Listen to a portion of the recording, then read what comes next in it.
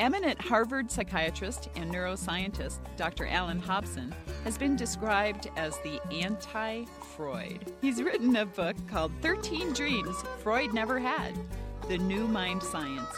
From his work, we can learn much about psychoanalysis, dreaming, as well as the latest in neuroscience. Welcome to the Clinicians Roundtable. I'm Dr. Leslie Lunt, your host, and with me today is Harvard psychiatrist Dr. Hobson. Welcome. Hey, it's great to be with you, Leslie. Well, this book really cracks me up, to be honest with you. Not many neuroscientists would have the audacity to write about 13 of their own dreams. How did that come about? I know my own dreams better than I know anybody else's dreams, and I was also stealing a leaf from Freud. I mean, in Freud's interpretation of dreams, there are some 40 dream fragments, and none of them is really very long. They're all his. It's fair game. I mean, I keep a dream journal, and I'm a very careful self-observer. I've been doing this, ever since I was 40. I'm now 74. So I have about 600 really beautiful dream reports, and I have confidence in them because I recorded them. And I also, I know my history. I don't know my patients' histories as well as I know my own history. So I was interested in being able to discuss the historical aspects of the dream material as well as to suggest to the reader that the formal analysis is likely to be rewarding. I could interpret the dreams a la Freud and tell him what I thought was going on in terms of my own theory. The fact of the matter is that you've got to get Freud out of your head, and that's a big deal. It's very hard. If you go to fifth grade classes in Medford, they're all Freudians already. Freud is sort of in our culture, so, maybe it's even a fool's errand to try to root this stuff out.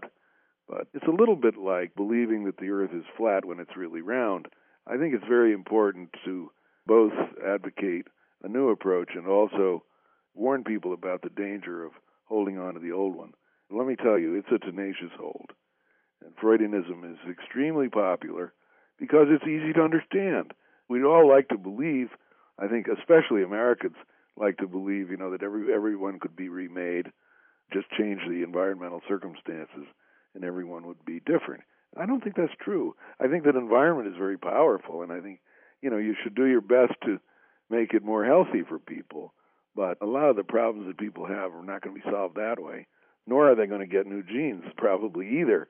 A lot of it has to do with sort of making the best of a bad job. And, of course, Freud was pretty clear about that. I mean, I don't think Freud himself ever believed that his theory would be applied to the treatment of schizophrenia and of manic depressive disease, but I was trained in a hospital that did that. So, part of the reason why I feel so strongly about it is because I myself was so radically misled by very intelligent people, professors of psychiatry at Harvard Medical School. I thought there must be something wrong with me. I don't get it. I don't see this construct as being all that explanatory of things that I really wanted to understand, like hallucinations and delusions. Why were people having them?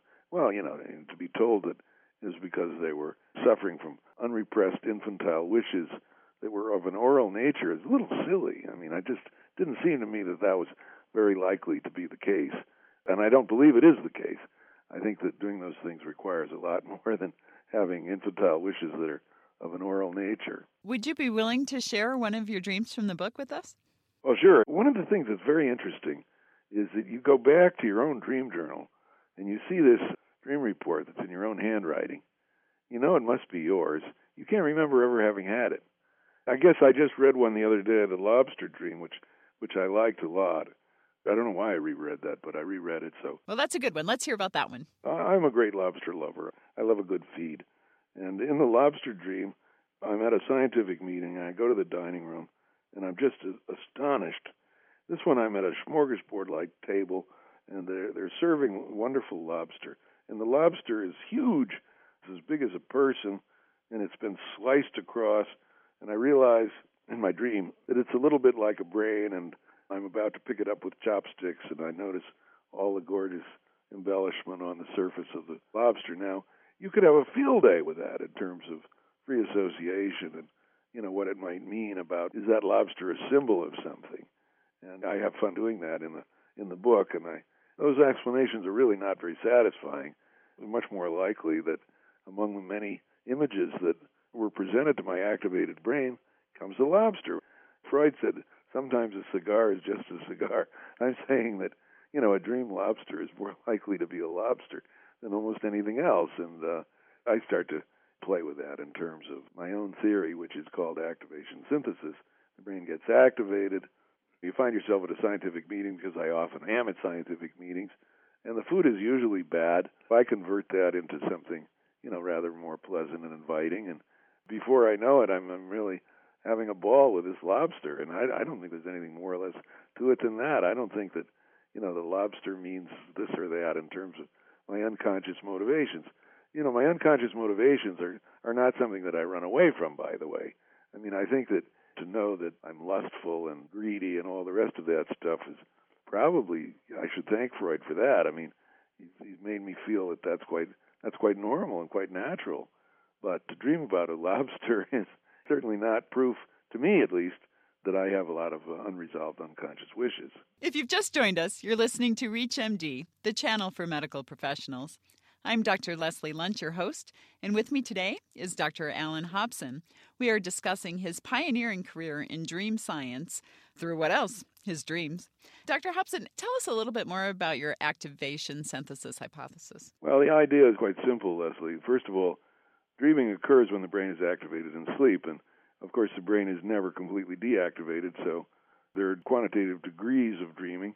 They're most intense in REM sleep when the brain is highly activated, and when it's demodulated and has removed the norepinephrine and serotonin influences, become quite cholinergic, auto-self-stimulating itself in the visual domain. This is what the activation part of it is about. It's really a description of the neurophysiology, and you're going to dream, and you're going to have visual dreams, of course, if that's the case. The synthesis part is the part that people have more trouble with, and that's what we were talking about, with respect to the lobster dream. Why did I select that plot? I can't tell you. I mean, I follow Douglas Hofstadter and Gödel, Escher, and Bach. He says, that dreams are just multiform. You can't predict what a dream is going to be like. If you really knew what was going on, you'd be able to predict the content. But it's unpredictable. And why my brain synthesized the lobster, I'm not quite sure. I mean, I can't really give you an adequate account of that, but stay tuned. I mean, we may find that out. We probably won't find that out if we think that the lobster is a substitute for something else, and we get 10 different analysts, and they all think that the lobster represents something quite different.